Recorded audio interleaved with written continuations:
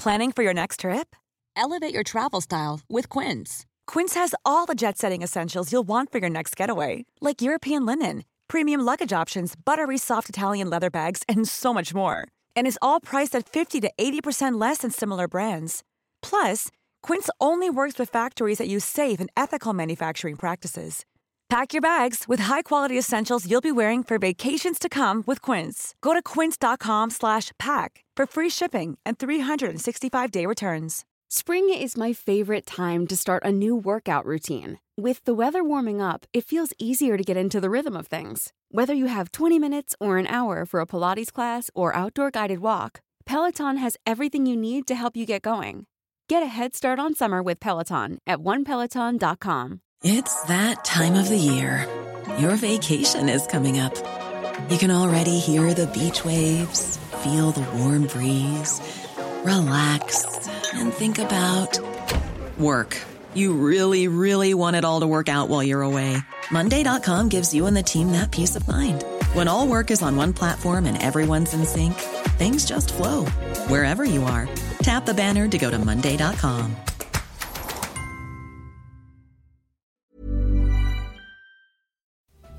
It's that time of year again when everyone asks, what do I get my dad, husband, boyfriend, father, brother, basically any guy in my life for the holidays?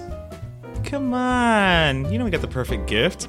That's right, our favorite pants, the Perfect Jean, are back to take the guesswork out of holiday gift shopping for the guy in your life. Oh, and not only do they have the most comfortable pants and shorts that won't crush a guy's jingle bells, now they've also got the Perfect Tee. That's right, they've created a t-shirt that takes the same stretch and quality used for their jeans, so a guy can now dress perfect from head to, well, ankle, because they don't make shoes. Mira, I've got the jeans, the shorts, the shirts. La verdad que it's probably the most comfortable outfit I've ever worn. And you know we like to give our listeners a little something something. So use code PERO20 at theperfectjean.nyc to save 20% off your order. That's right. PERO20 gets you 20% off the jeans, the shorts, the shirts, todo. So this holiday, your khakis and get the perfect gift from the Perfect Jean. And don't forget to use the code PERO20 for 20% off your order. Hey people, this is DJ. And this is Ish. And this is Season Season 4 of Pero Let Me Tell You.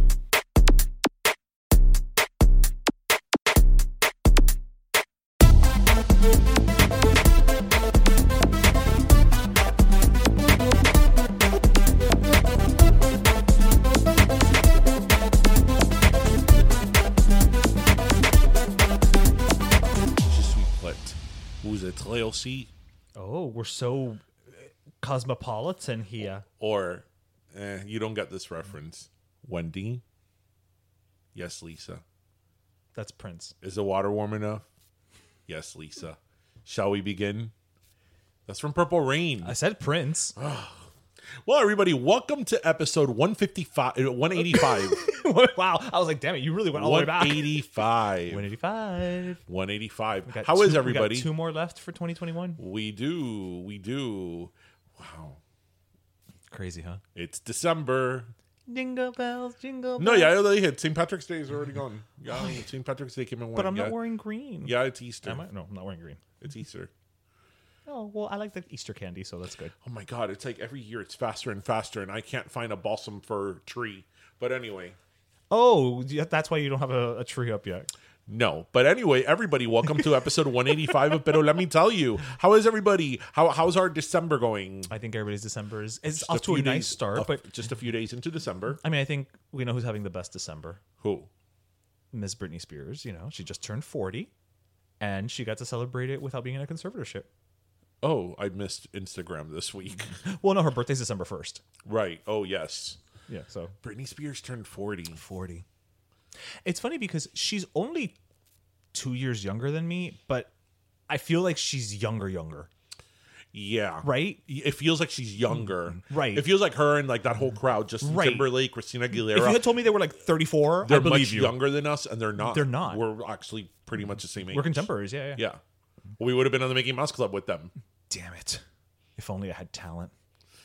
But you did try out for O-Town. I did try out for O-Town. Which is more than most people would have. That's true. And I kind of found out Destiny's Child was breaking up before anybody else did as a result of that. Why? I forget. Because they were holding auditions for the Destiny's Child replacements that same weekend. Oh, is this before the same members of Destiny's Child Yes. found out? Yes. Before. Well, it was LaToya and Latavia. Yep. Torn in between the two. That's They were LaToya.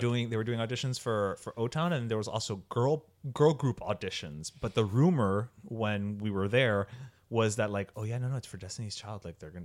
Did you like Destiny's Child? I don't. You know, it's funny. I don't remember if you did or didn't.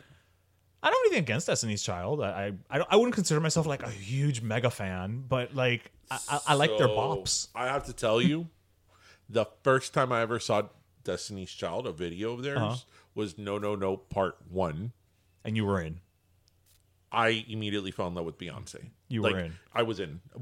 I was in all the way. And there was just something about Beyonce. And Amira, that I also thought that LaToya was really pretty as well. Yeah. They're all pretty girls. But there was something about Beyonce. And then when No Part 2 came out, remember that one? Yes. Boy, you see me, I could see you in your eye. That one.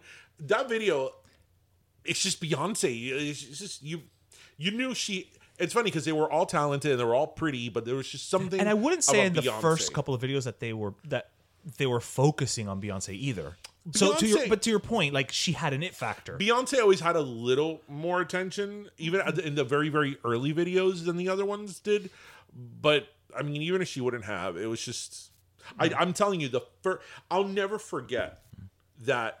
Because Beyonce is actually 41. Okay. Right? And no, Beyonce's 42. 9.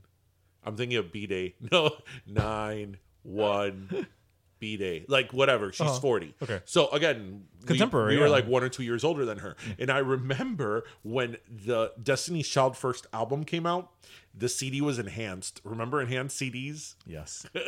When you could pop it into your computer to see the video, ladies and gentlemen. And it had like a little interview of Destiny's Child like a featurette. where Beyonce said that she had just turned 16. And I was like already like 18. Wow. And I was like, wow, like this would be illegal. Like, you know. I like that was your first thought. but you know, whatever. I'm like, oh my God. But she was such a like, you know, mujerona. She was right? very mature. And I was like, you're poised. 16, you know? But yeah, enhanced CDs. I hadn't thought about that in forever. You know what was annoying about enhanced CDs? That it would take forever to load. Yes. Yeah. Especially when you put it in your computer. It was like, I don't want to watch the extra videos. That damn Real Player. Yes. Real Player. Oh my God.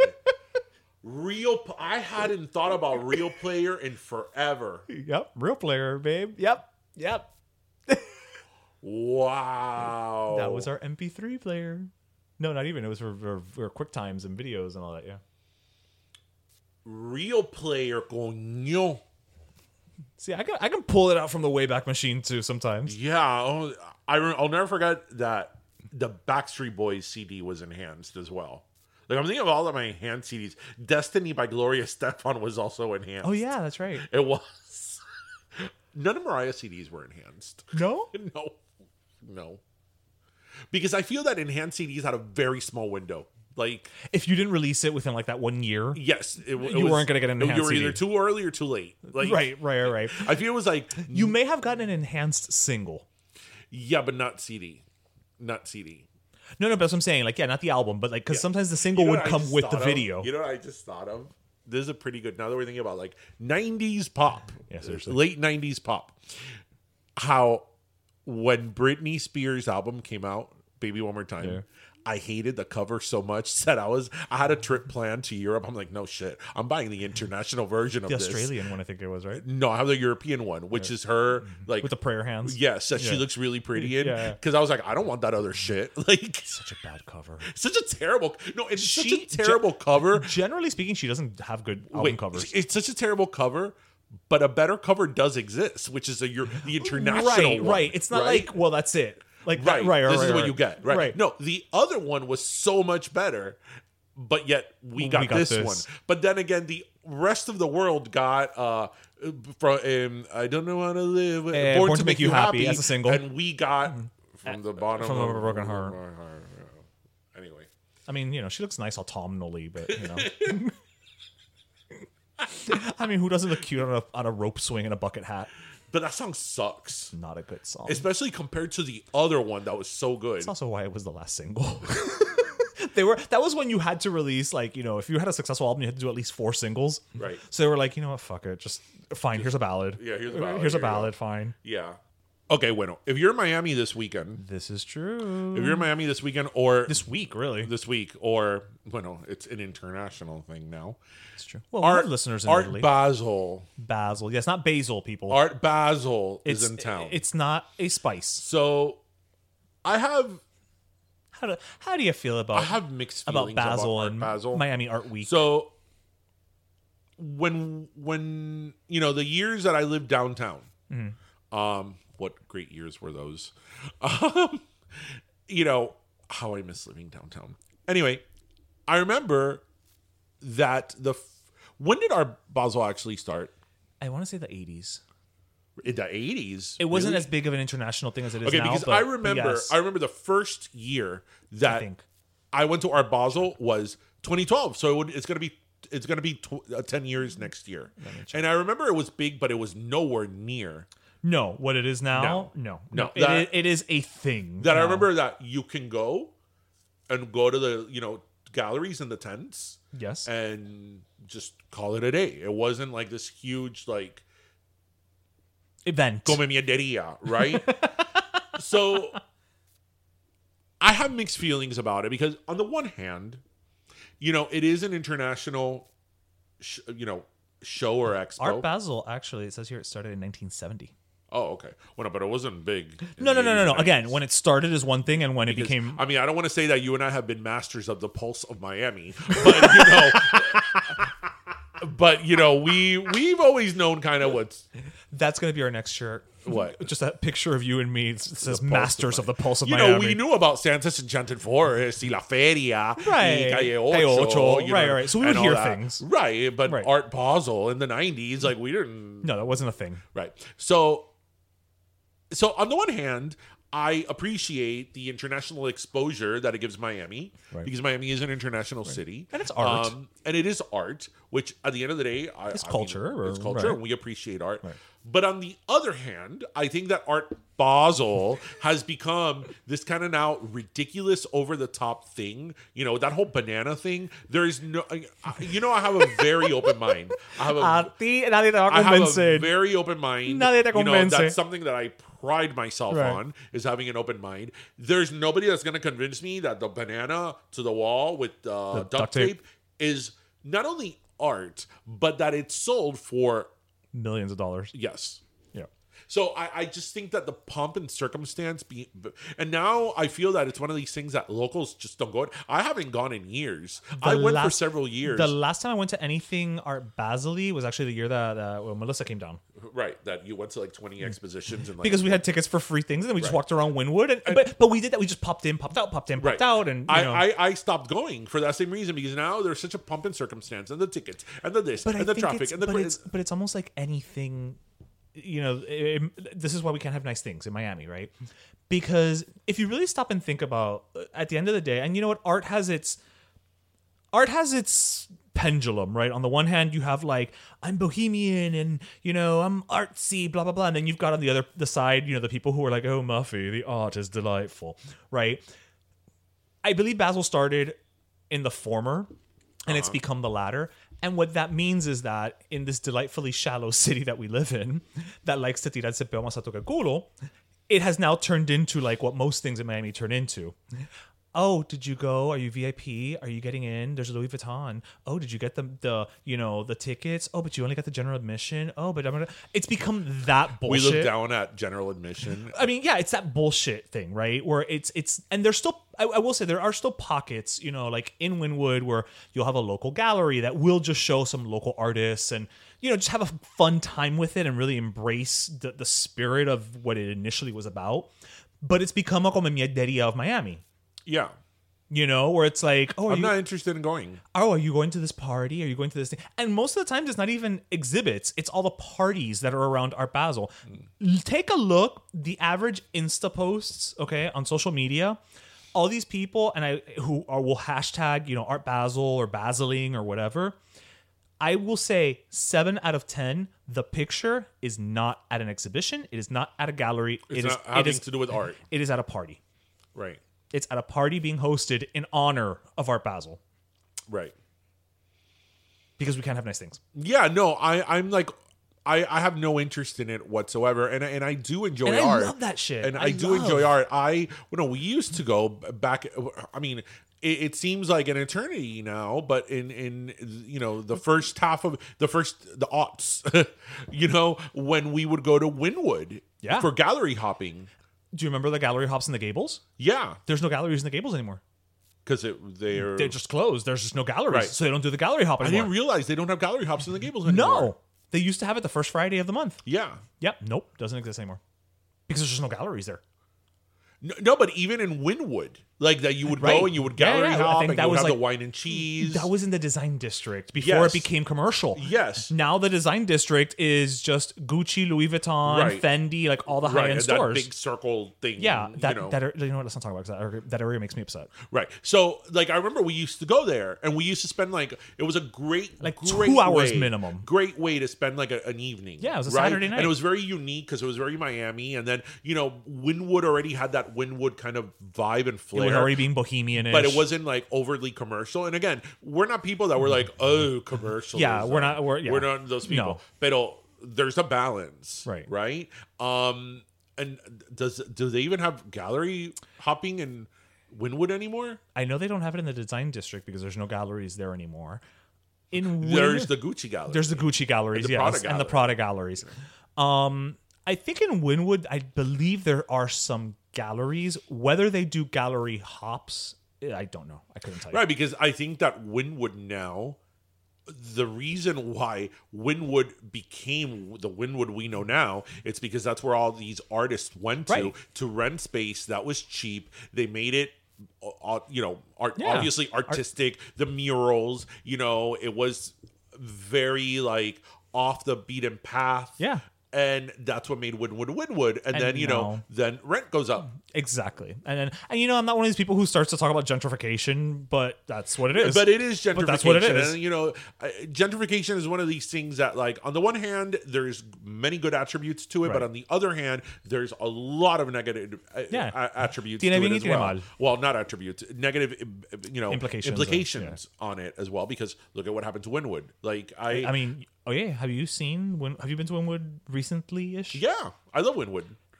I love going there. It's fun. It's nice. You can still park and walk around. But yeah, Wynwood is not.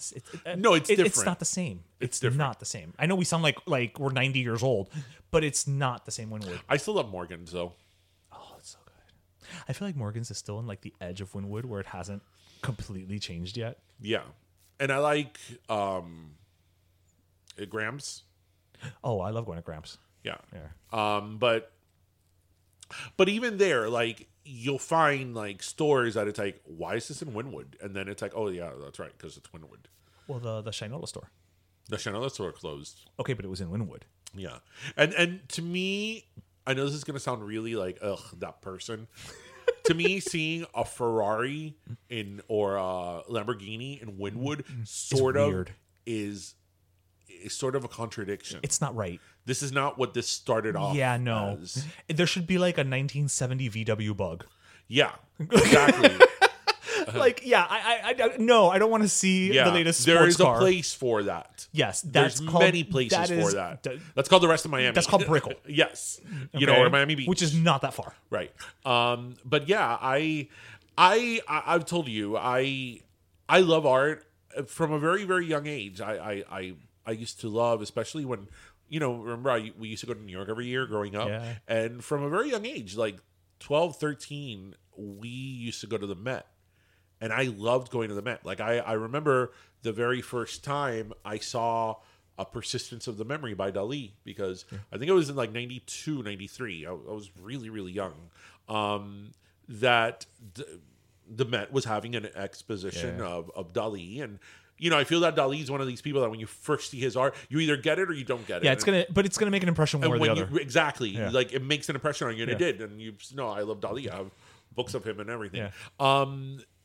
And I love that stuff, but this all other pomp and circumstance, like, who I actually, this may be very controversial what I'm about to say, who I lost a lot of respect for a few years back was Banksy.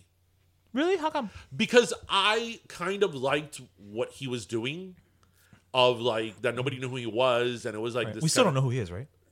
Yes and no. Like, I think the identity is not known, but within the art world, he has to be known by some people because How else is he selling? Right. Who do they make the check out to? Sotheby's, Yeah, they have to make the check to somebody. I kind of like the concept that he would go and Make a mural. and it was sort of like, it wasn't graffiti, but it was like graffiti. It was guerrilla art. Yes. Yeah. And I thought it was pretty, like the little girl with the balloons. Yeah. But I sort of lost a lot of respect for him in that whole thing of the image of the painting. The one that shredded? That shredded itself, because that was a ploy that was done on purpose, and that was done for the purpose of knowing that it was going to be sold, Right. 20 times, More. more. And it's like, I feel that's so not what he was about. Yeah, I think there's that's fair, but I think, I don't know, our artists in general, I think, are very, very difficult to understand as a rule. I didn't like that. I didn't like that either. I thought it was, I was like, eso gana It was como very mierda. gimmicky. Gana como mierda, yeah. But I don't know, like, I actually think about a lot, a friend of the podcast, Vic Garcia. Oh my God, Vic is awesome. And I think... You know what I always think about Vic? What? Vic was the very last interview we did before coronavirus. Coño, that's true. That's true. He was. The very last. He was like the last in-person interview we had for a while. That's true. And he was so great when we went to his house and all that. But he's the type of person who, like, and this is why I say, like, I'm a little torn in the sense of what you're saying about Banksy. Like, he sells his art. He makes a living off of it. He that's his job, right? That's what he does. But when he talks to you about his work, there is still just a passion there. And when he posts about, when he's creating something, like, it's so genuine, the way that he speaks, about the characters that he creates, like the way when he starts talking about them, how they like inhabit a world and they're Yeah. I believe it. Yeah, I do. I believe it because But that's what I'm saying. But many times the issue is not so much the artist, it's the people.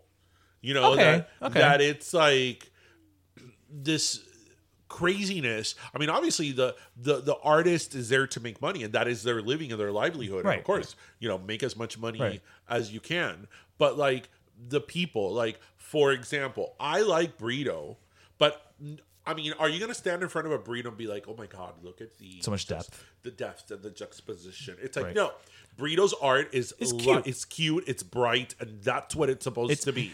It'll make you feel happy. Right. It's not the type of painting you stand in front and go, it's very je ne sais quoi. It's burrito. Yeah. And I have a burrito. Like, I love burrito. Yeah. You right? either like it or you don't, because either you find it makes you happy or it doesn't, and you Right. move on. Yeah. But that whole, like, again, pomp and circumstance. So people that, with certain paintings and certain pieces of art that I'm like, it's not that deep, people. Like, really. Like, it's not. I promise. It's not that deep. But, I like Monet. Because it's just, oh my God, and I'm thinking of Clueless. Why? Because there's I love Monet, actually. no, the line in Clueless is what do you think of Fulana? And like, oh, she's a total Monet. And they're like, what do you mean? It's like, she looks good from far, but up close she's just a big old mess. Right, yeah. Et Monet, yeah. I do. I like Monet. I like the cafe, the Parisian cafe. I like, the sunflowers. I think it's pretty. Yeah. My favorite is Lichtenstein and Warhol, but I'm a pop art boy. Okay. I get Lichtenstein, who's constantly looking for Brad. Like, I like that exhibit that we saw. Yeah, the one in Chicago. In Chicago. I liked it. Andy, I'm sorry. Andy, I don't totally get. But I like Andy for the same reason that I like Brito. There's just something about looking at it and his use of colors that just, it makes me happy. Yeah, I mean, I guess obviously the thing with Andy is... Andy's art was the point of the art. Right, but I guess it's what you always say, that what is art? Right. Well, it's also time and place. Because Andy Warhol, looking back now, it's very easy to be like, oh, whatever. He did a soup can. There's a banana with duct tape. Right. But really, that banana with duct tape owes its existence because of the soup can. Right. That's a good argument. You know? Wow, we're having such intellectual conversations I here. know. But let me tell you. Yeah. You know, before we go on to another topic, there's something that came out last week that I thought, when I saw Twitter, I shouldn't have been on Twitter. Why don't you ever listen to me? Okay. I'm on Twitter because since I sort of work in the political world now, if you're into politics, you have to be on Twitter. It's sad, but true. You have to. I don't like Twitter. I don't really tweet much. What I do tweet is a lot of times retweets. I think it's vile. I think it brings out the worst in people. It's a cesspool of social media. It is awful. Just awful. But anyway, I'm on Twitter the other day. Rolling Stone released their top 10 artists of all time. I'm sorry, Billboard. And I'm going to read them Of all time. Of all time. Billboard. Okay. It's the people you think would be on there. Okay, so I'm thinking, should I start guessing while you pull up the list? So I'm guessing there's a Michael Jackson, Elvis Presley, Little Richard, Madonna, Joni Mitchell, because she's just always on every list. No. Beyonce will probably be in there. Hold on. Jay-Z. Hold on. Okay. I'm taking stabs at this. Okay, like so totally. Billboard released their last week their greatest Hot 100 artists of all time, the top 10. Okay. Greatest of all time. So is it? But then, since it's Billboard, is this based on sales? Right. No, it's based on the Billboard charts. Okay. Right. Got it. Okay. Right. So obviously, it's based on the Billboard chart. So it's in a way based on popularity and sales. And okay. Got it. Chart positions and all that. So not necessarily artistic merit. Not In necessarily. terms of critical acclaim, no. Okay. Right. So number one. Are we going? I should start 10. Yeah. Start with 10. Yeah. Number 10 was Michael Jackson.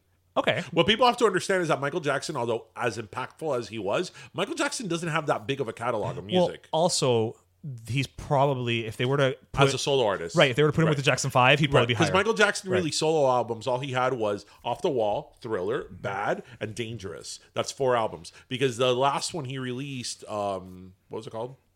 The dance. You rock my world, you know you did. Oh my God. And everything. I like that. Yeah, Unforgivable, Unforgettable, whatever. That had one hit. So you're really talking about the bulk of his 4 albums. It was 4 albums. So it was number 10, Michael Jackson. Number 9, Janet Jackson. Okay. Number 8, Stevie Wonder. Ooh. Wait. 1, 2, 3, 4, 5, 6. Okay, Stevie Wonder. Then number 5, Mariah Carey, of course. Number 4, Elton John. Okay. Number 4, Elvis Presley. I'm sorry. Number 4, Elton John. Okay. Number 3, Elton John. I'm sorry. Number 2, Madonna, and number 1, Beatles. Okay. Right. I'm surprised Cher's not on there. So you could swap some people in and out, one over the other. But I'm not mad at that list. I'm not mad at this list either. So you have to hear on Twitter the people talking about this list. But do they understand how this list was compiled?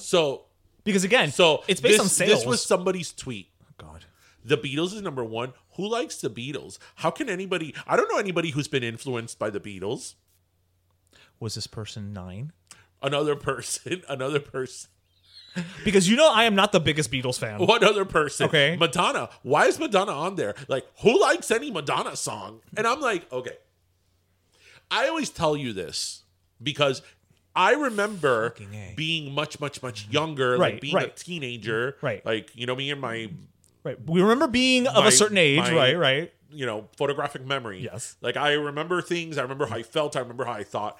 I remember knowing of much older artists and the impact that they had, even if it wasn't the music that I was into, even if I didn't know their whole album. Yeah. Again, see Joni Mitchell. I knew about the Beatles. And, as I've told you, my parents didn't even listen to the Beatles. So Yes. I had to discover the Beatles on my own. You, at best, were going to know about Boney M. Right. I knew about, obviously, about Elvis Presley. I knew about the Eagles. I knew about the Rolling Janis Stones. Joplin. I knew about all these people, Yeah. even though they weren't the music of my time. Even if I probably didn't know most of their songs, but I you knew understood the impact of the their impact that existence. they Yeah. had. Yeah. You know what I also think it is? Because in the 80s and early 90s, we had a lot of, this is what I call... Damn it, bring back those now. That's what I call. No, that's what I call, That's the problem. We don't or have like compilations anymore. The Ultimate Party album. It's also because we don't have Columbia House anymore. Yeah, or Columbia. Maybe it was that had something Because, to you do know, with it. when you forget to tell them you don't want a CD, and then it's like, well, now I have Linda Ronstadt. Yeah, now I have the best of Leonard Skinner, Exactly. whether I want it or not. Oh, well, gonna listen. I have it here, so might as well listen. put it Yeah. on, right? Right. I think that maybe that's what it is, right? That, you know Your what? featured selection of the month. Right. Whether you wanted it or not. Right. Yeah. So that's my whole thing on these like Twitter comments. It's like, okay, Well, number one, they're not taking into account this is how they see that this is based on sales of all time. So Right, but obviously, it's somebody not who's been okay around to for 5 see- They years. see like who likes the Beatles? Like Right. who's been influenced by- been influenced by the Beatles? Well, pretty much all of pop music is what it is. All you have to do is because watch of the Beatles. the Grammys. Every damn acceptance speech is pretty much like, you know, when I was sitting in my room listening to the Beatles, you know, John Lennon, you know, Right. it's like, what is wrong with you people? Right. Imagine is the greatest song ever in the history of, you know, Esa whatever. canción para So mal. people, young people or younger people, learn your music history. Yes. Well, while you're at it, just learn all history. Well, yes, that is true. That is true. But learn your music history. So I was watching actually something on CBS Sunday Morning. Oh, well, it's been a while since you've mentioned them. I know. Ay, el solecito. I know, and I thought it was very interesting. They had author who had written written a book called Fault Lines. Okay. And Like book- the earthquake. No. Fault lines? Well, it's called Fault Lined. No, but I'm saying that, like, fault lines, like in an earthquake. Yes, but Okay. it's not about earthquakes. I know it's not about earthquakes, but It's called Fault Lines, Fractured Families, and How to Mend Them. And basically, it was the book really goes into people that, like, really never talk to family members again. They have fights with them or disagreements with them, and they never talk to them again. so family Like, estrangement. Yes, the complete family estrangement.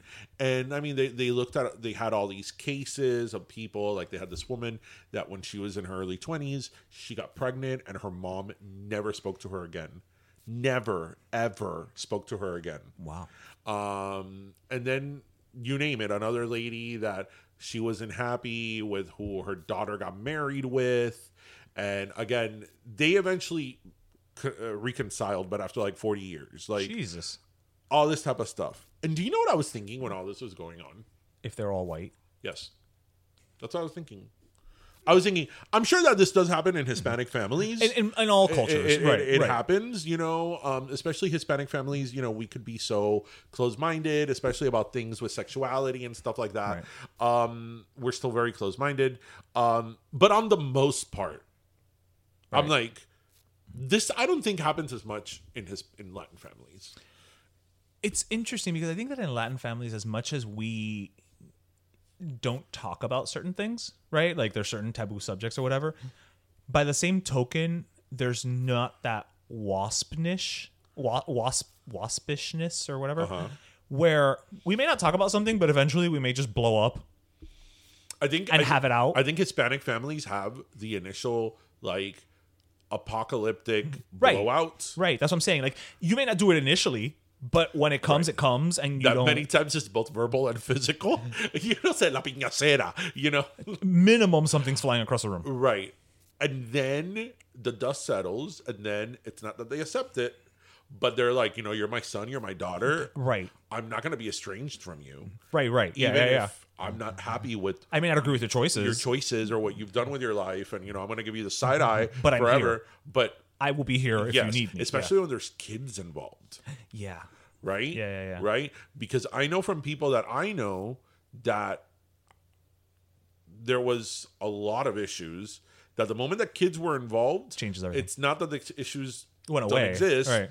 but for the sake of the kids, It sort of refocuses things. right. And that's what I kept thinking about this. I'm like, Do we know? Or I would love to do like a study like about that. based You on, know, well, did they show the families that they spoke to or no? all the families were white. Okay, the At ones least that- the ones the ones on that- CBS, right, CBS Sunday right. Morning. All the ones that they were like, oh, this is my story, were white. Okay. But I'm like, I'm I curious. wonder in like, and even like black families, because I think that black families are more similar to Hispanic families yeah. in that sense. That there's a very big sense of family and like the grandparents and all Togetherness that, and, you yeah. know, through thick and thin. But I was like, I don't want to say it's a white issue because again there is estrangement in Hispanic families, like It happens across the board. when it's things when you're talking about like sexual abuse Sí, or pero bueno. stuff like that, Right. yeah, that's a different That's a different level, yeah. but under that Right. Before we get to that before we extreme, get to that, Yeah. I know, like I think that we just you may find like I mean within my family, like there's been amongst my aunts and uncles, like there's been they don't talk for a couple years, but then they make up. Like right, it's but okay, but they don't stop going to family events where the other one is. That's what I was about to say. Right. Exactly. That's what I was Right, about right. to say. Because I feel that like with these family estrangements, it's really like you are dead to me. Right. You're not. Like, I'm not showing up anywhere. I don't Yeah. know if you're alive. I don't know if you're dead. I Right, don't know if you got right, married. right. I don't know where you live. I don't know where you live. Yeah, that's weird. Right? That's weird. Because even with again, like you said, in your family and in my family, right? There have been issues where people have like maybe temporarily stopped talking to each other. There's been conflict, pero siempre está like, oye, ¿cómo anda fulano? To like a third person. Exactly. Like, está bien. Okay. No, or un velorio. Un velorio is a family reunion. Velorios, Nochebuenas, like Ay, viste que ahí llegó Mirta. Qué vieja está Mirta, and because you and Mirta had a fight 20 years ago, right? yeah. But again, yeah, like in Hispanic families, I don't think that there's that like You're dead to me. estrangement in the sense that you don't even know where that person lives. Like you don't know their phone. Like I can't imagine. Again, I'm sure there are. Right. But to the extent that we're talking here with like more Anglo families, that you don't know where your son or daughter lives. You don't know any connection. You don't have any connection, any yeah. friend, any nothing. That like if you wanted to contact your kid now, You have nowhere to don't- start. You don't know. They could live in Timbuktu. Yeah, no, I don't. I mean, again, like you said, I'm sure it happens, but no, I don't. I don't think. I think that's eso cosa americano. Yeah. Yeah, Stephanie would. It's white. it's some white nonsense. I mean, I don't want to call it white nonsense because I mean, I would think that people It's- that go through there's- that, there's reasons. There's a reason, legitimate. It's a very sad thing. It's a Right. very very tragic thing, Right. right? Because what we were saying, it's like it's almost worse to be estranged from a family member than if they were dead, Well, because they're still there. right? They're there, and So it's a very yeah. painful thing, but I just think that like that's something, and we've talked. That's another thing we've talked about here in the podcast forever. That was one of the things I really noticed when I lived in Michigan. Between Okay, who's playing the bingo? Because My- we've got CBS Sunday morning, Michigan. If he says the view, the view is coming if out. he any says the moment view, now. you have to take a drink. But you know what? I haven't been quoting I haven't been I know. referencing none of the three.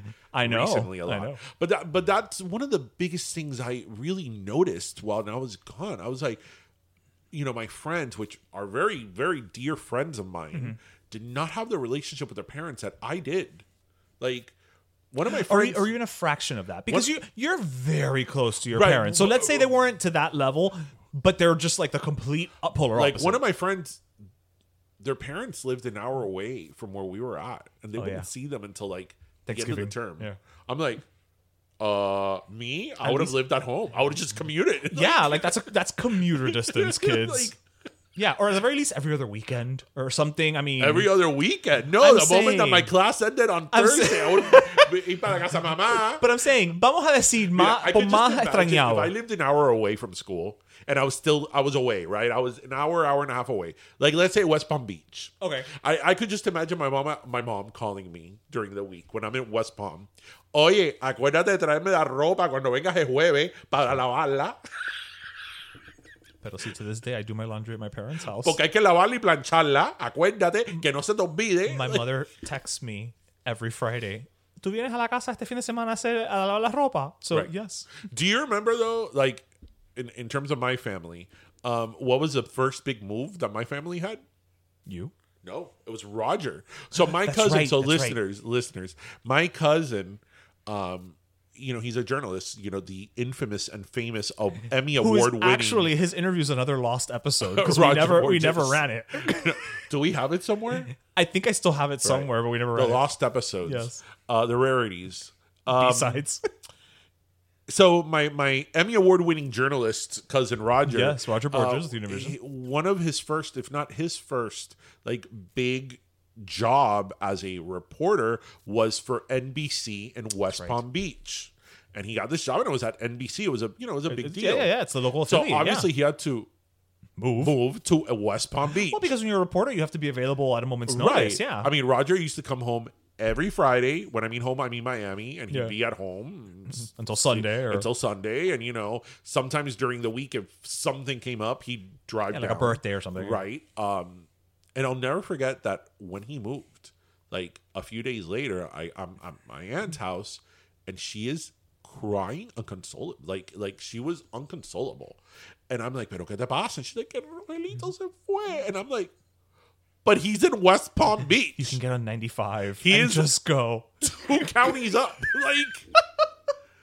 And that's, and again, in Anglo families, it's very normal and natural and expected for the kid at 18 to go away for school. Right. Whereas here, it's like, no. Right? Why? With our family, it's like, no. Why? Why are you leaving? Si aquí tú estás bien. Como me dijo mi papá, you can go to 3 places. You can go to FIU, you can go to Miami-Dade, or you can go to UM. You pick you could pick the You have 3. options. You have options. You have could pick the options. 3. And I was like, well. Él nos está mandando. He's like the Grammys.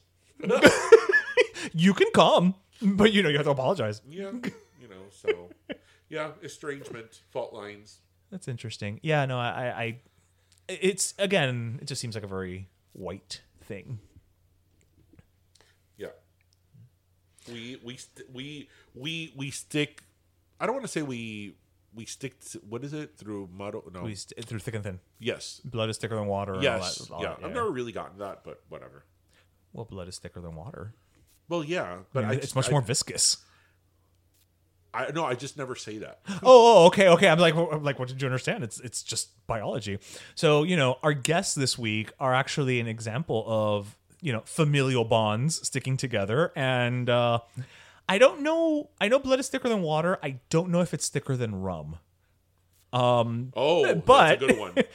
But we have with us this week Eric and Josie, the co-founders of Ron Palante, which is one of the first, or I don't know if it's one of the first, but it's an immigrant forward, shall we say, spirit brand, and they really embrace the Latinidad, not just as fellow Cuban Americans, but they also have other, Hispanic, Latino communities and cultures within their company, and they're blowing up and they're doing some great things. So of course, we got to talk to Cuban Americans who decide to do a cool thing. And without further ado, here's our interview with the co-founders of Ron Palante. There's never been a faster or easier way to start your weight loss journey than with PlushCare. PlushCare accepts most insurance plans and gives you online access to board-certified physicians who can prescribe FDA-approved weight loss medications like Wegovy and Zepbound for those who qualify. Take charge of your health and speak with a board-certified physician about a weight loss plan that's right for you. Get started today at plushcare.com/weight loss. That's plushcare.com/weight loss. plushcare.com/weight loss.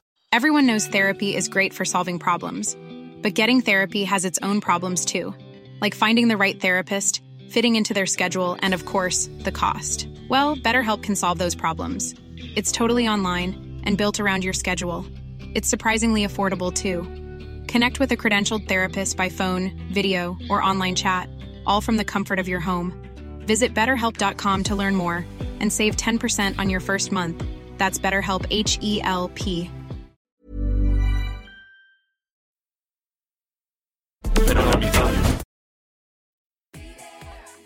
Sometimes here in Miami, we complain that, like, compared to New York City and other older cities, we don't have lot of traditions here and a lot of things that you know our parents did and our grandparents did, but there's a pretty big tradition here in Dade County that for the last 69 years has been around. We love it. It's one of our favorite things to do, and that's the fair. Yeah. November 18th through December 5th, we've got the fair, which we've talked about so many times on the show. We have. I mean, it's a tradition for us. We stand the fair. Last year was really kind of painful for us not going to the fair. I know. It was Corona and all that, but we felt it. But it's like, wait, we have a pandemic and they canceled the fair? I mean, come on, people.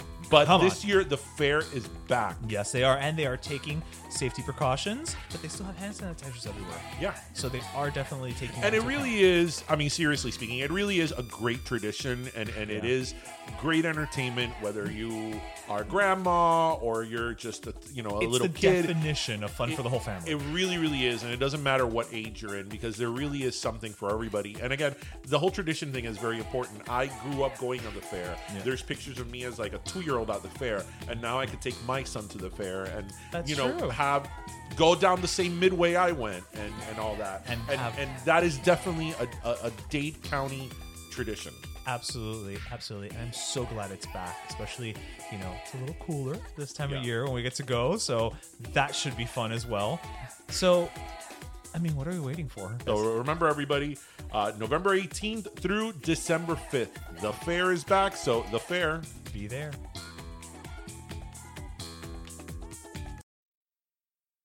Oye, the holidays are here, and you know what that means. Déjame ver. Turkey, cranberry sauce, sweet potatoes, ham. No. More like lechon, yuca, buñuelos, and tamales. Bueno, then it's a good thing that Sedano Supermarket has all these delicious food items and more, including turrón and beverages, como la sidra. Is it even a party if you don't have sidra pa un brindis? I don't think so. No. And the best part is that you can order a fully cooked holiday meal from Sedanos, o sea, a meal con todos los hierros. And none of the dolor de cabeza. Así mismo. So head over to Sedanos.com to find the Sedano Supermarket near you and their weekly specials. So visit today. After all, Sedanos has the flavors and savings you love. All right, oye mi gente. So, as we mentioned, there's one thing we like to do on this show is have the occasional drink. Here and there, we like to have a little alcohol, a little liquor. So, of course, and we like to spotlight locals done good and people who are really just putting a good name out there for us Cuban Americans. So today we have with us two of the co-founders of Ron Pa'lante, Eric Zurita, who is also the CEO, and Josie Ortega, who is also the CFO. So thank you both for joining us on Pero Let Me Tell You. Yeah, thanks for having us. Now, I love the fact that y'all wear many hats. Yeah, that's part of just, being part of a startup is you really have to do anything that is asked of you. There's a lot of things that all of us sort of help with in the company, and yeah. So I wanted to tell you guys, full disclosure. Yeah. When I first came across your brand, I'm very I'm very good friends with several organizers and people that are involved in Cubanos Pa'lante. So when I first saw your brand, I'm like, oh my God, is Cubanos Pa'lante doing like this is so awesome. But then I realized that it's you're a separate company, so it's more Pa'lante. So that's right. It's great. We're going Pa'lante one way or another. So so tell us how all this started, because it's not every day that somebody just starts a rum brand or rum company. Sure. I can get into that, but I do want to say that we're very familiar with the people over at Cubanos Pa'lante. Actually, we're good friends by now with Mike Rivera over there, and they did a giveaway one time for these bucket hats. But we're big fans of each other. There's no issue with having the same name. Pa'lante. Pa'lante one, yeah. Pa' atrás ni pa' coger impulso, as they say. Exacto. Bueno, sí, I can tell you sort of how the whole thing started. Basically, it has to do with our family. Together with me today is Josie, as we established my prima tia, who's our CFO. And then there's 2 other family members actually. There's my younger brother who's helping us on the sales side, and then there's my dad. And the whole thing really started with him. Both my parents were actually chemical engineers back in Cuba. Oh, wow. And my dad specifically distilled rum for Havana Club. So after my dad actually, he got a master's in chemical engineering, and his placement right after his master's was at the biggest Havana Club distillery on the island, which is in Santa Cruz. It's like east of Havana. And yeah, so my dad distilled rum for a few years in the 80s, and then he left Cuba in 94, and I came with my mom in 97, and I grew up hearing stories about his heyday making rum on the island, and that really, sparked an interest in the industry in me from a young age. And so I worked in service and hospitality from the time I was 15, started as a barback, worked tiki bars in college to pay for college, fine dining, craft beer in New York, you name it, I've done it. And yeah, that's sort of where the whole thing started, is with my dad. Nice. So obviously you come from a long line of rummeliers. I don't know what's the proper term for that. In Spanish, I would say roneros. Okay. I'm the second in line to carry on the tradition. Not sure what if there's a good translation in English for that. Yeah. So at what point did you say, you know what, this is part of my heritage, this is who I am, but let me actually go forth and make this rum, and let me rope in the rest of my family into this? Yeah, I mean, rum was always a part of my life. It was the first spirit that I drank. We always had bottles of Havana Club in the house. And so I always hear of like my friends and friends of friends' experiences with rum, usually starting in high school or college, and they're very different from mine because I was drinking better stuff than they were. Yeah, they're all drinking Chipetring, and you were drinking like classy, top shelf stuff. That's the difference, sir. Yeah, but it's always been part of my life and my heritage, and I've always it's sort of been part of my identity from a young age. But what sparked the idea really was I worked for an organization in DC in my mid-20s that was funded by the top 12 alcohol producers in the world. So like Riccardi, Diageo, Pernod Ricard, Brown-Forman, all those big companies funded us. And part of my job was to do research on the alcohol industry. That was sort of my day-to-day job. Mm-hmm. And then I was also rubbing elbows with like executives at those companies and learning about how they rolled out the products, what they did and did not want consumers to know about their products. And so that was really an education on like the alcohol industry specifically, mm-hmm. which was different from being in service and hospitality. And so when I was working there, one Christmas I came home to Florida, and Josie was spending that Christmas with us, and I consider Josie like the genius of the family. She's the brain. That's a good thing. That's a good thing. Yeah. You consider her that, considering she's CFO. That is a very wise choice. Yeah. So in addition to that job, I was also making craft cocktails at a craft distillery in DC at that time. And, I came home with this light bulb that had gone off, and I sat my dad and Josie down, and I said, I don't know how we're going to do it. I know we have no money. I've never raised money before, but we need to start our own business. And I said, Dad, do you know how to make the liquid?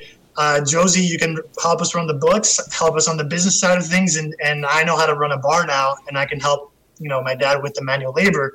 And that was almost 7 years ago now, and that was sort of the first time I said, I need to do this with my family. Wow, so this has been 7 years in the making, as it were. Yeah.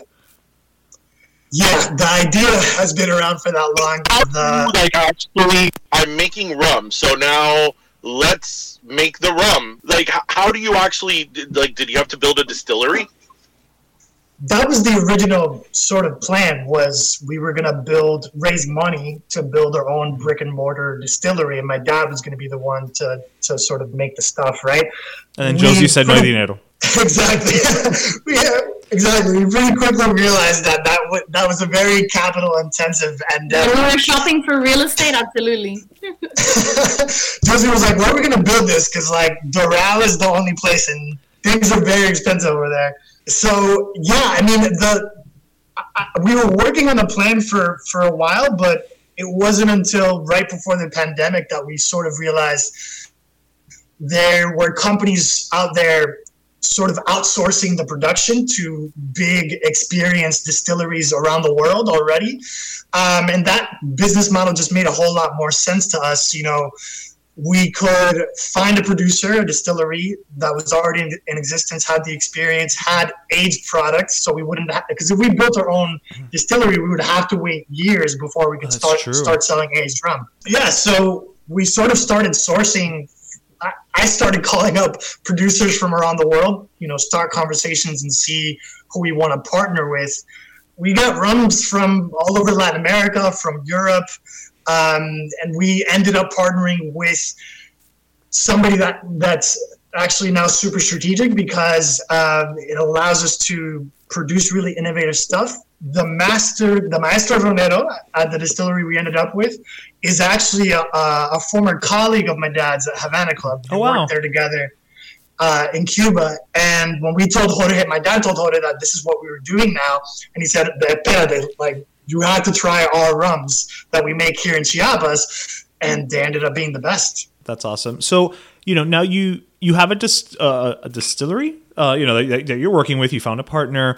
Josie has let you have the money to do it because she's the genius, as you said.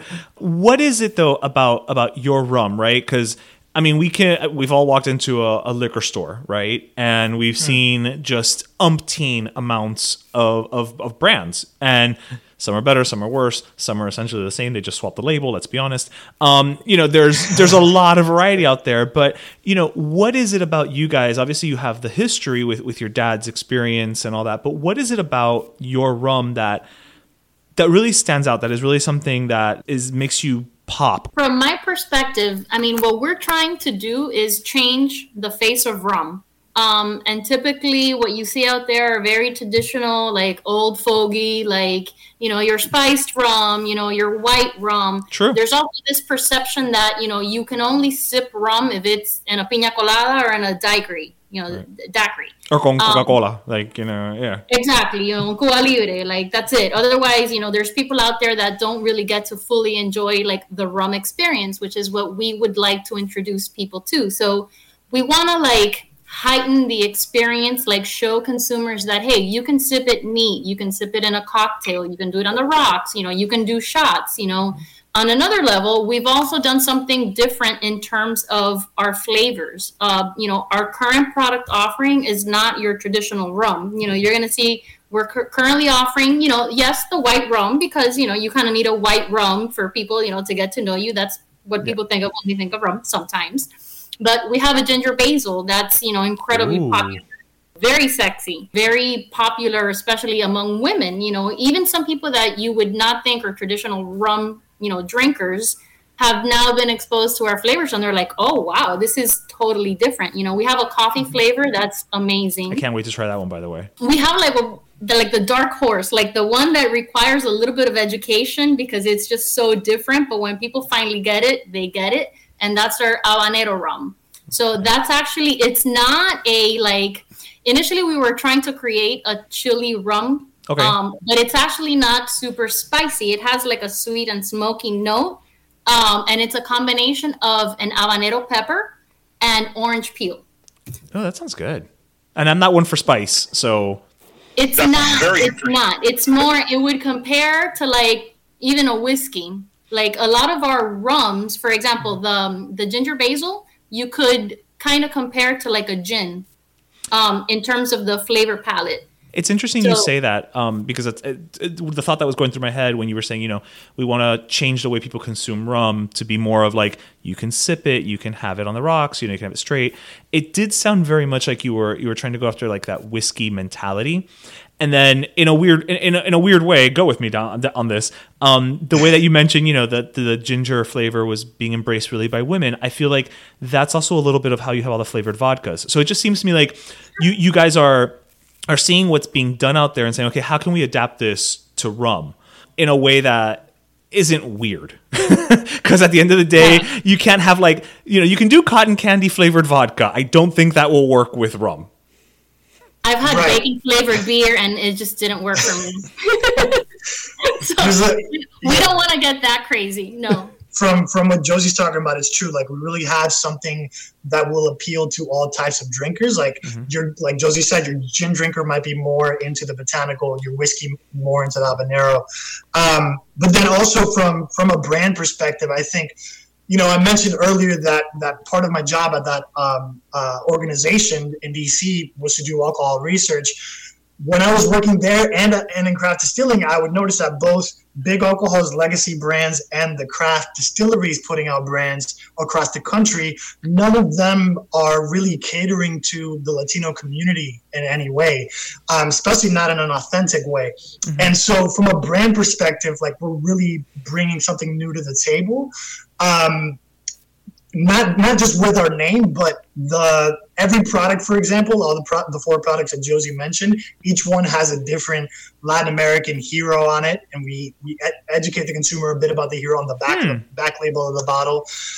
So from a brand perspective, we're also coming out with something really new that isn't really being done across spirits categories. That really came across because on your website you do mention like Jose Marti a couple times. And so that's definitely something that you are putting at the front and center, that this is not just, quote unquote, another rum.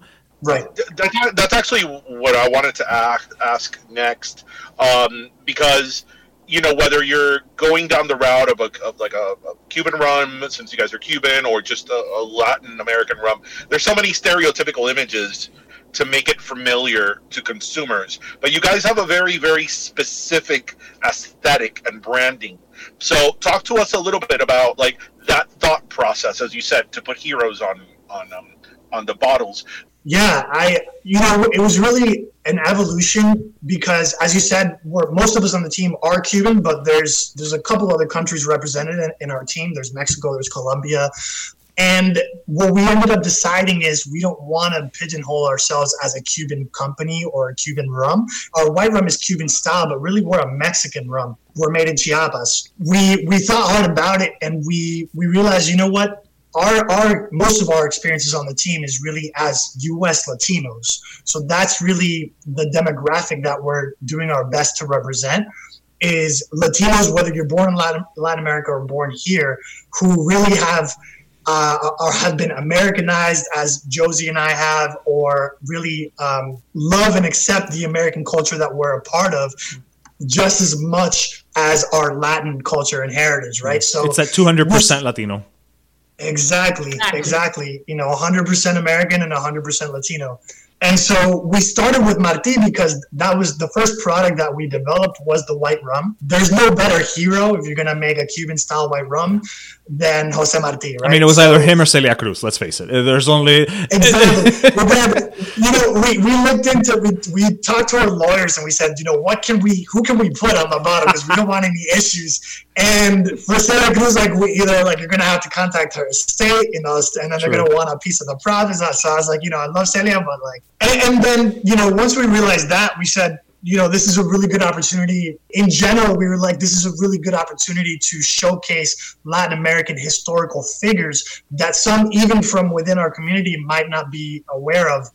To be honest with you, when we were coming up with the other heroes, the only one that I was already familiar with was Sor Juana for the botanical rum.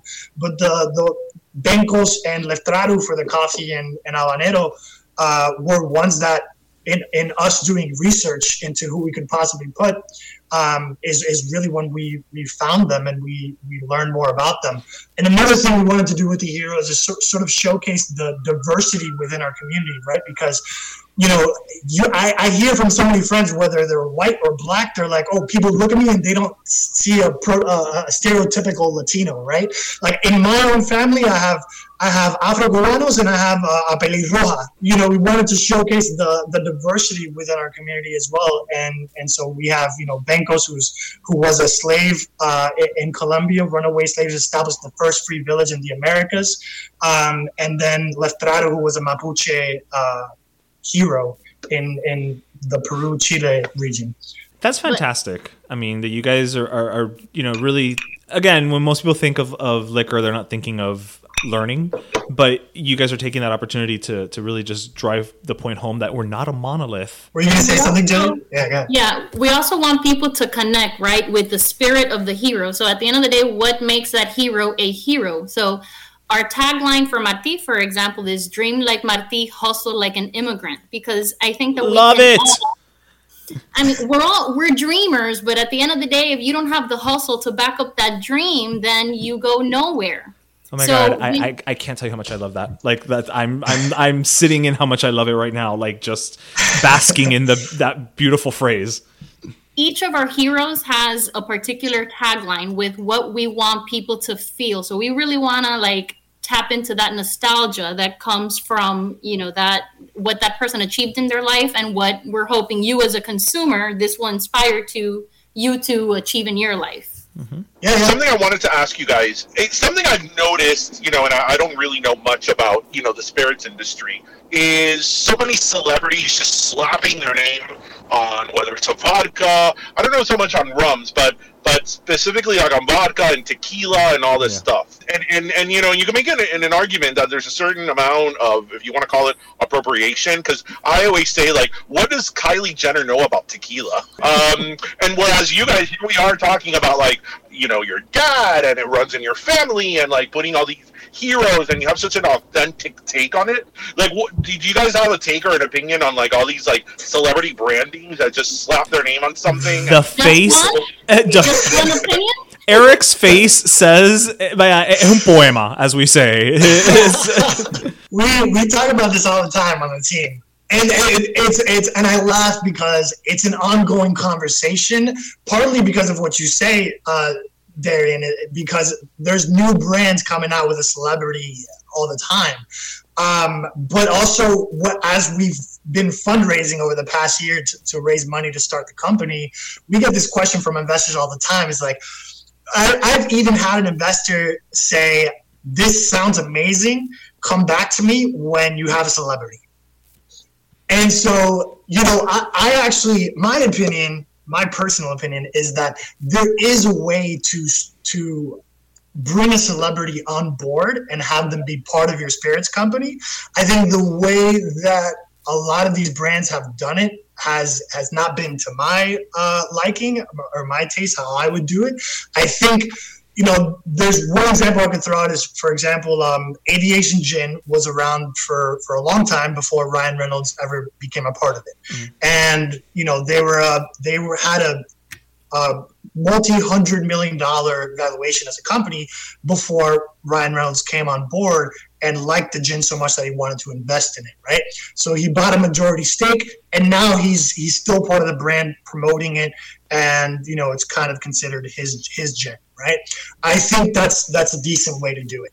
The example you brought up, it's not Kylie, it's Kendall, by the way, I believe. Oh, the poor one. I don't think she's going to be for much longer with 818, but yeah, to answer one of your questions, I do think there's, now that I'm bringing up Kendall, I think there is a lot of appropriation that's happening, because what a lot of people don't realize is that, like, agave spirits, and there's many more besides tequila and mezcal, there's Sotol and so many others that have existed in Mexico for hundreds and thousands of years and are very much a part of the country and its traditions. And to not sort of highlight those traditions at all in your brand, and then in Kendall's case, completely like make the brand name an area code that has nothing to do with Mexico, is just kind of taking it to an even worse place. But for us, I think we're open to bringing on a celebrity. I think for the sake of longevity as a company, we want to be doing this we want this to be a company that we hand down to our kids and grandkids. We want this to Palante to be around for a very long time. And there's just no way to have longevity without kind of using this as part of your strategy now. But for us, what that means is that ideally what we'd want is a celebrity to see us out there. We've launched officially already, so we're out there without a celebrity. See us, love our products, and want to invest in us. I think that's a key part of it, is they should invest their own money into our brand. And then also they need to be okay with endorsing it, but not calling it their brand. Well, yeah, the legacy you guys are working towards is the Rompalante legacy, not the Gloria Estefan, Pitbull, whomever comes along and loves the brand, right? That's not what it is about. Like our family values and that pillar needs to always be a part of the company, regardless of what celebrities might come and go. You guys have officially launched, so... Yeah. You can go to Rompalante. It's rompalante.com, right?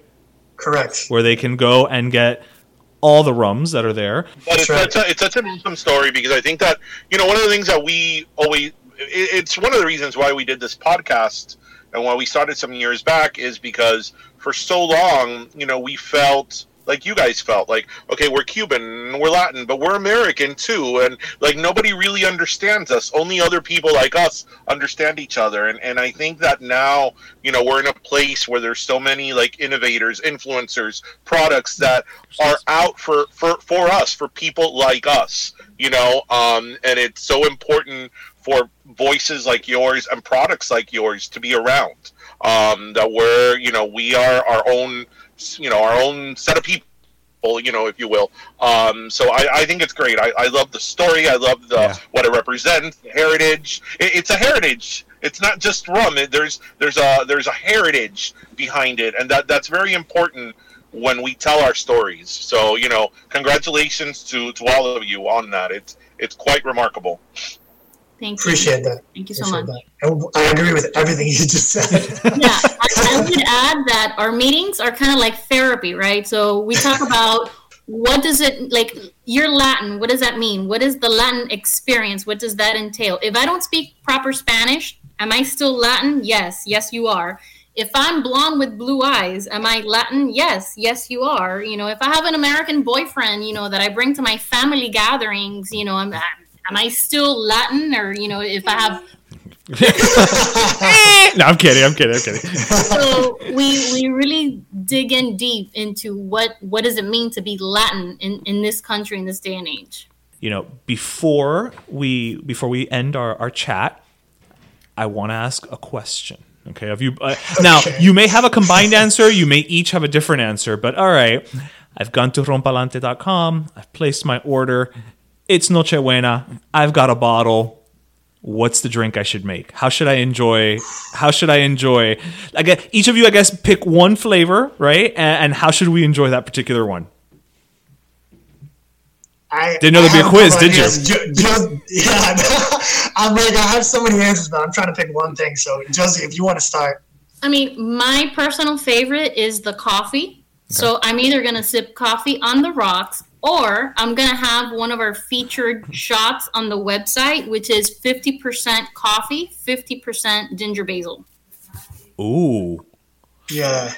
Look at you cheating, finding a workaround over here. She's like, buy 2 bottles. Right. You are the CFO. For me, when you asked that question, I was thinking more about like the food and what I would pair with the food. And so what Josie started out with, the coffee, is the first thing that came to mind. Is like I would be eating flan for dessert, and I would be drinking. Get out of my head. That's exactly where my mind went when she said the coffee. Yeah, it's incredible. I did that this Thanksgiving. I had a little bit of coffee meat on the side with my flan, and it was so fucking good. And am I allowed to curse on the podcast? Sorry, I curse a lot. Too late now. Fine. Here we are trying to keep a G-rated podcast. It was so good. No, it's okay, man. It's okay. But with the meal, I would probably make a cocktail with a botanical. I think it's not on the website yet. We're going to put it on there pretty soon, but we actually just created like our own version of a tonic. that it's like super refreshing. We actually top it off with cucumber soda water specifically, but it's got a botanical rum, lemon, simple, and it's just like a super refreshing cocktail, and it goes really well with yuca con mojo. So those would be my two answers. I mean, you had me at yuca and then flung. I mean, come on, guy. Like, come on. I mean, you know what they say? Know your audience. And clearly you did. You know your target demographic, sir. Yeah. So that's a good question. All right. Well. Yeah, you didn't say our rum with like an apple tart. You know? But it's always good. Peach cobbler. Peach cobbler, exactly. Although I'm sure they pair well with those two. Absolutely. All right. Well, wait, Eric, Josie, again, you know, we can't say this enough. You know, your story and just the fact that you and your team are doing this and really putting, you know, your heritage first and doing it in a way that's, you know, meaningful and really pays respect, not just to our shared, you know, as Cuban Americans, you know, background, but also expanding that to be about Latin America, Hispanic, Latino, you know, however you identify, right? Really just, it's so fantastic. And it's really, again, what we strive to spotlight here, you know, really making sure that everybody understands that telling our story, we're just one voice. There's multiple voices out there, and we love to spotlight as many of them as we can. And your rum, I can only see fantastic things because, I mean, it's in the name, guys. Palante. And I just want to say to you guys, thank you for creating this platform, because, you know, we can create the company, but if we don't have the platforms like this in which to share, you know, the product and our story, it would be that much more difficult to reach the people that we're out here representing. So thank you guys for having us on. No, our pleasure. And, you know, next time that you're in Miami, we got to do this in person next time is basically what I'm saying. For sure. Well, Josie's there. Like, Josie's a native. She's always Josie's in Westchester, where we grew up. I know. And did you guys grow up there? Yep. Yeah. Southwest High. Yep. Nice. But yeah, I'm in town all the time, so we'll definitely have to meet up. So that was pretty awesome. They were great. Yes, they were. Well, you didn't do your little catchphrase. What? And we're back. And we're back. You know, our listeners have a certain expectation of you saying certain things. They do. We do hear about this. It's only been 185 episodes and 4 seasons. We've trained them well. 4 seasons. Yeah. Not The Hotel. Not Frankie Valli Ann. Not Winter, Spring, Summer, and Fall. No. Winter, Spring, Summer, and Fall. All you gotta do. That's Carole King. Carole King. Thank you. Yeah. I'm surprised that wasn't still in the top 10. Right. Tapestry. I'm sure it's still in the top 100. You know what's so interesting now that, you know, we were talking about music and Billboard charts a little bit earlier. So this past week was the Rock and Roll Hall of Fame. Yes, that's right. And actually, I think Carole King was inducted because no, was it Carole King? No, it wasn't. Tina Turner was. The Go-Go's were. Jay-Z. Okay, why was there something there of Carole King though? Somebody didn't. Maybe she. No, somebody sang a Carole King song. Okay, the point I'm trying to make is: have you ever been to the Rock and Roll Hall of Fame? No, I haven't. I've always wanted to go. I've been to the Rock and Roll Hall of Fame. I mean, if you love music, it's amazing. I mean, when I went, one of my favorite things was when you walked in, they had the original neon lights of Zoo TV from U2 from their tour, cool. And they had the hanging tremblants, the cars that were part of their tour of Zoo TV. It was whatever. I geeked out for a moment. Anyway. I mean, I love the Rock and Roll Hall of Fame, but like everything else, it has its certain politics and red tape and all that. Do you know who is not in the Rock and Roll Hall of Fame? And I actually learned about it on CBS Sunday morning. Drink. Freaking Pat Benatar. She's not? She is not. And they point blank asked her, does it bother her? And she's like, yeah. Like, she's like, look, I don't think about it, and it would be nice. Right. At the end of the day, it's not going to define, whatever. Right. But it's like, shit, if somebody deserves to be there, it's true. Pat Benatar's a badass. She is. I don't think she gets the respect that she deserves, though, in general. You know what's funny about her is that when they talk about, like, the greatest women in rock, They name her. They She's do. always there. But she's always there, but she's not like on the top. And I think that she should definitely be on the top. Yeah. Because she's so freaking like her songs are so I love Pat Benatar. She writes her music. She has a great voice. Yeah. You know, I would love to see her in concert. Like Love Is a Battlefield is such a good song. They tour every once in a while, her and her husband. Love It and the Billie Jean song. That is one of my Invincible. We will be invincible. Fair is fair. Freaking love that song. That's such a good song.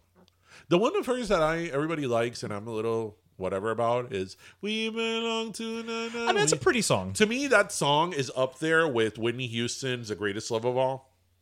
Like, they sang those songs so much in kids' recitals that it's like, I feel I have a cavity when I hear that song now. It has nothing to do with the song itself. It's yeah. God, how many school recitals in like the 80s The Greatest did Love Greatest of Love of All? Like, I think in Cyprus we did it every year. Like, The Greatest Love of All. I'm like, oh, please. So, yeah, Justice for Pat Benatar. So... Lord. Bueno, it's soda time. It is soda time. So, do you want to go first or do you want me to go first? I'm going to go first. Dale. So, I'm actually going to give my last soda this week to CNN. And I'm going to tell you why. Okay. CNN suspended... Cuomo. Yes. Chris Cuomo. Yes. And you know the whole thing that happened? I mean, summarize it in a nutshell. I do, but go ahead.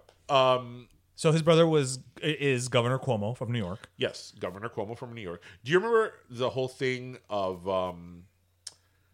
their father was Mario Cuomo, right? Yeah. Right, you know the whole thing. Okay. So as we know, Andrew Cuomo was a governor of New York, and he resigned amid controversy and sexual misconduct allegations, so on and so forth. Chris Cuomo had said on the air that he was not going to talk about his brother's case back when it first all these allegations started coming up. Fair enough. It's his brother. It's his brother. Fair enough. And Andrew Cuomo was on his show a lot, right? And they would bicker. Well, listen, and as we literally just had an entire conversation about, family is a thing, and they're Italian, right? So yeah, so that's fine.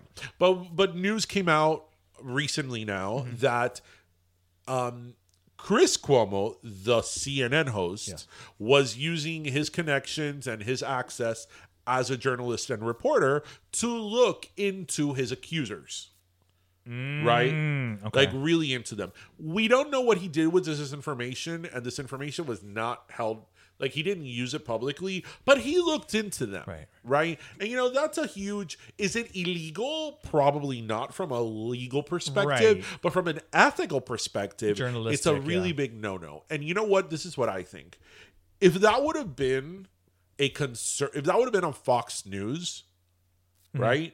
That like it would have been reversed. That are like a Republican governor and his brother, or let's just say the Cuomos have been Republican, and and it would have been on Fox News. We would have been screaming bloody murder, right? Right. So the same standard has to be applied across the board. Yeah. And I think that CNN did the right thing. In, you know, whether CNN did it because they were under pressure, whether they did it for other reasons, who knows? But they did suspend him indefinitely. Yeah. And I think that they needed to do that because if they're going to have some type of journalistic integrity, especially since they're always being attacked by the right and conservative media, then they need to live up to that standard. So my soda goes up to CNN for, you know... for suspending Chris Cuomo? For having journalistic integrity. That's journalistic integrity. Yes. So my last soda is it's a posthumous last soda. This past week was the passing of Stephen Sondheim, one of possibly the greatest composers, lyricists really left out of the Broadway musical. You know why? Because you're not a musical person? No, because like all these people on social media were like pretty much pouring out their life of how amazing he was and the influence. I'm like, I don't know anything. Like I felt so like, well, he wrote the lyrics for West Side Story. Do you know the only song I know of West Side Story? America? No. I Feel Pretty? No. Officer Krupke? No. Somewhere? The only song of West Side Story I know is A Boy Like That, and that's because it was Selena. Sung by Selena. It's some tribute album they did. This is why we can't have nice things. That's why when she says "very smart Maria," I'm like, who's Maria? Like, I'm. Okay, wait. How do you solve a problem like Maria? No, that's No, that's Carrie that. Underwood, Face Fell. That is wow. That is a Sound of Music. The Sound of Music gazebo in Salzburg. I've been there. Wow, that's how my brain is working. So anyway, Sondheim, and I'm saying this to you listeners, but I'm also saying it to Darian. Sondheim was actually the composer and lyricist. Some of his best known works are Company, Follies, A Little Night Music, Sweeney Todd, Merrily We Roll Along, Sunday in the Park with George, and my personal favorite, Into the Woods, which I think is so underappreciated. Like that song at the end, Children Will Listen, sung by Bernadette Peters, is just... It just gives me goosebumps. Like, it's just such a beautiful song. So, Stephen Sondheim, wherever you are, I thank you for all, like ABBA, I thank you for the music. And your influence will be felt for many, many, many years to come. And just, thanks for giving us some of the greatest musicals ever. That I don't know any of them, but that's on me. You don't know. Okay, you've heard of some of these, haven't you? At the very least. Go again. Okay, you've heard of Sweeney Todd. Well, I thought Sweeney Todd was the movie. Yes, but it's based on the musical. Nope, I thought it was just the movie. Okay, no. Into the Woods. Nope. You never heard of Into the Woods? They did a movie a couple years ago with Meryl Streep. Is that the movie with James Corden? Yes. Okay, I know it as a James Corden movie. Okay. I didn't know that was... Okay, go ahead. A Little Night Music? No. That's the one that Catherine Zeta-Jones won the Oscar for, the Tony for a couple years back. I didn't know she had a Tony. Yep. Follies, A Funny Thing Happened on the Way to the Forum. Follies, I know Le Follies from Kylie Minogue. No, not the same one. Okay. Well, you know West Side Story. I mean, you know of it. I know. That one I do know of. Yes, and he also wrote the lyrics, which I didn't know this, for Gypsy. Okay. The reason I know Gypsy is because some years ago Debbie Gibson did Gypsy, and I remember. Yep, she did a Broadway covers album too. Yeah. Okay. Where she did "Let Me Entertain You," yeah. Which is not the "Let Me Entertain You" that you know. Okay, I was about to say, wait, Debbie Gibson did a Robbie Williams song, which was in a musical. Was in a musical. Wait, yeah, hold on. No. So yes, so it's his impact will be felt for years and years to come. Life well lived. Yeah, 91. And he was working up basically up till the end. I need to work on that. You know what? I've tried. I give up. Because, I think of myself a very well-rounded, cultured person, as we talked about art. You know what, Stephanie? If you want to give it a shot, go ahead. I've tried, but I can't. I just can't get into it. I can't get into the talking plant. I just can't. Okay, he didn't do Little Shop. I know, but... Also, Little Shop is great.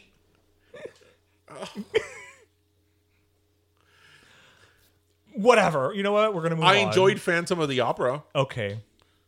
That's Andrew Lloyd Webber. So right. Yes. I enjoyed Evita. Also Webber. But that's sort of a bias. Because of Madonna. Yeah, and when we saw it, Ricky Martin was doing it, so... What else have I seen? Avenue Q.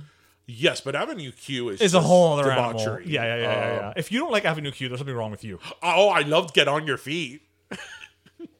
Well, I mean, we're Miami boys. We have to. Do you know it's our bylaws. One of my favorite part of Avenue Q, On Your Feet is the part where they do the bar mitzvahs. The conga? Yes. I loved that, what, medley? Or it was kind of medley. Yeah. Right. I guess I like jukebox musicals. Ugh. I'm not a fan. But you love to Get On Your Feet. So here's the thing. I don't like jukebox musicals, but there's an asterisk. I'm okay with jukebox musicals if it is a jukebox musical that is telling the life of the person who the songs are from. Like On Your Feet. Like On Your Feet. Like the Tina Turner musical uses her catalog. The Cher musical uses her catalog. Jersey Boys uses Frankie Valli and the Four Seasons. So in those instances, I'm like, well, if you're telling me the story of this person, whose music are you going to use? Natalie Cole? Right. To tell the story of Gloria Estefan?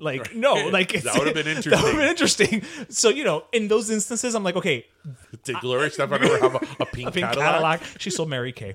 In those instances, I'm okay with the jukebox musical format.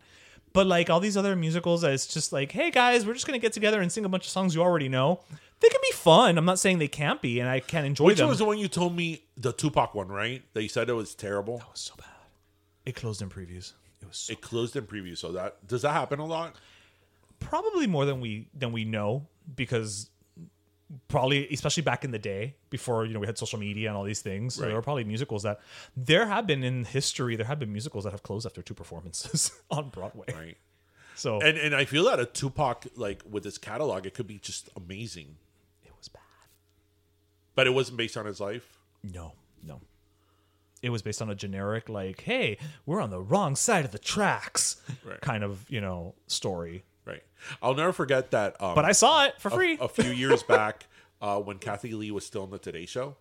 She was, for months and months and months and months, was talking about this musical that she wrote.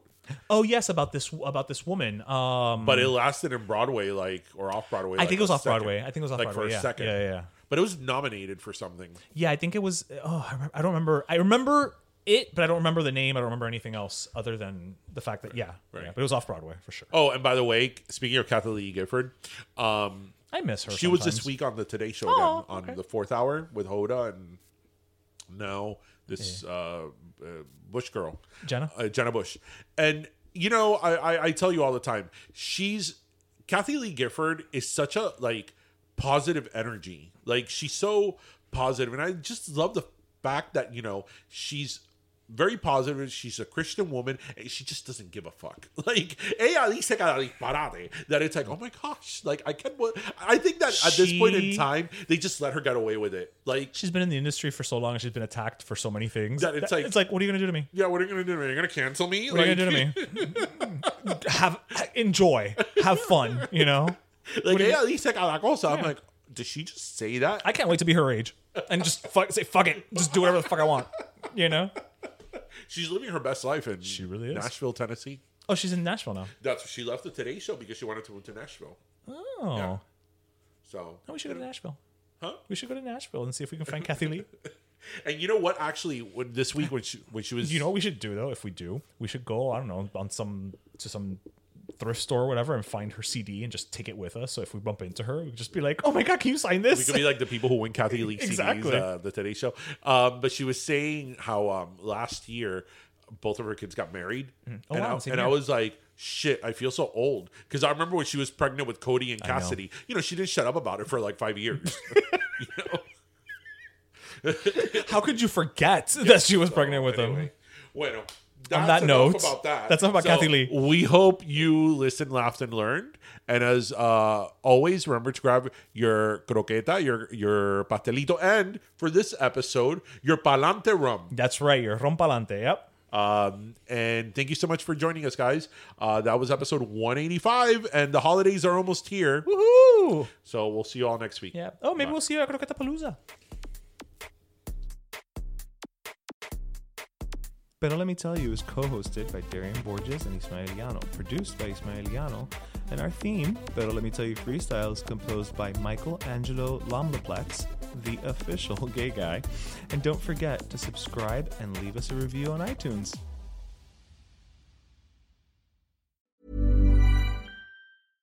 How would you like to look 5 years younger? In a clinical study, people that had volume added with Juvederm Voluma XC in the cheeks perceived themselves as looking 5 years younger at 6 months after treatment. Look younger, feel like you. Add volume for lift and contour in the cheeks with Juvederm Voluma XC. Reverse signs of aging by adding volume to smooth laugh lines with Juvederm Volure XC. For important safety information and to find a licensed specialist, visit Juvederm.com. That's JUVEDERM.com. Not for people with severe allergic reactions, allergies to lidocaine, or the proteins used in Juvederm. Common side effects include injection site redness, swelling, pain, tenderness, firmness, lumps, bumps, bruising, discoloration, or itching. There's a risk of unintentional injection into a blood vessel, which can cause vision abnormalities, blindness, stroke, temporary scabs, or scarring. Talk to a licensed specialist to find out if it's right for you. Planning for your next trip? Elevate your travel style with Quince. Quince has all the jet-setting essentials you'll want for your next getaway, like European linen, premium luggage options, buttery soft Italian leather bags, and so much more. And is all priced at 50 to 80% less than similar brands. Plus, Quince only works with factories that use safe and ethical manufacturing practices. Pack your bags with high-quality essentials you'll be wearing for vacations to come with Quince. Go to quince.com/pack for free shipping and 365-day returns. Hey, folks, I'm Mark Maron from the WTF Podcast, and this episode is brought to you by Kleenex Ultra Soft Tissues, your ally to help tackle your allergy symptoms this season. I love the change of seasons, but nobody loves pollen and all those other things floating in the air that make you sneeze during this nice weather. Kleenex Ultra Soft Tissues are hypoallergenic and allergist approved, so fight back against watery eyes and runny noses without worrying about irritating your skin. For this allergy season, grab Kleenex and face allergies head on.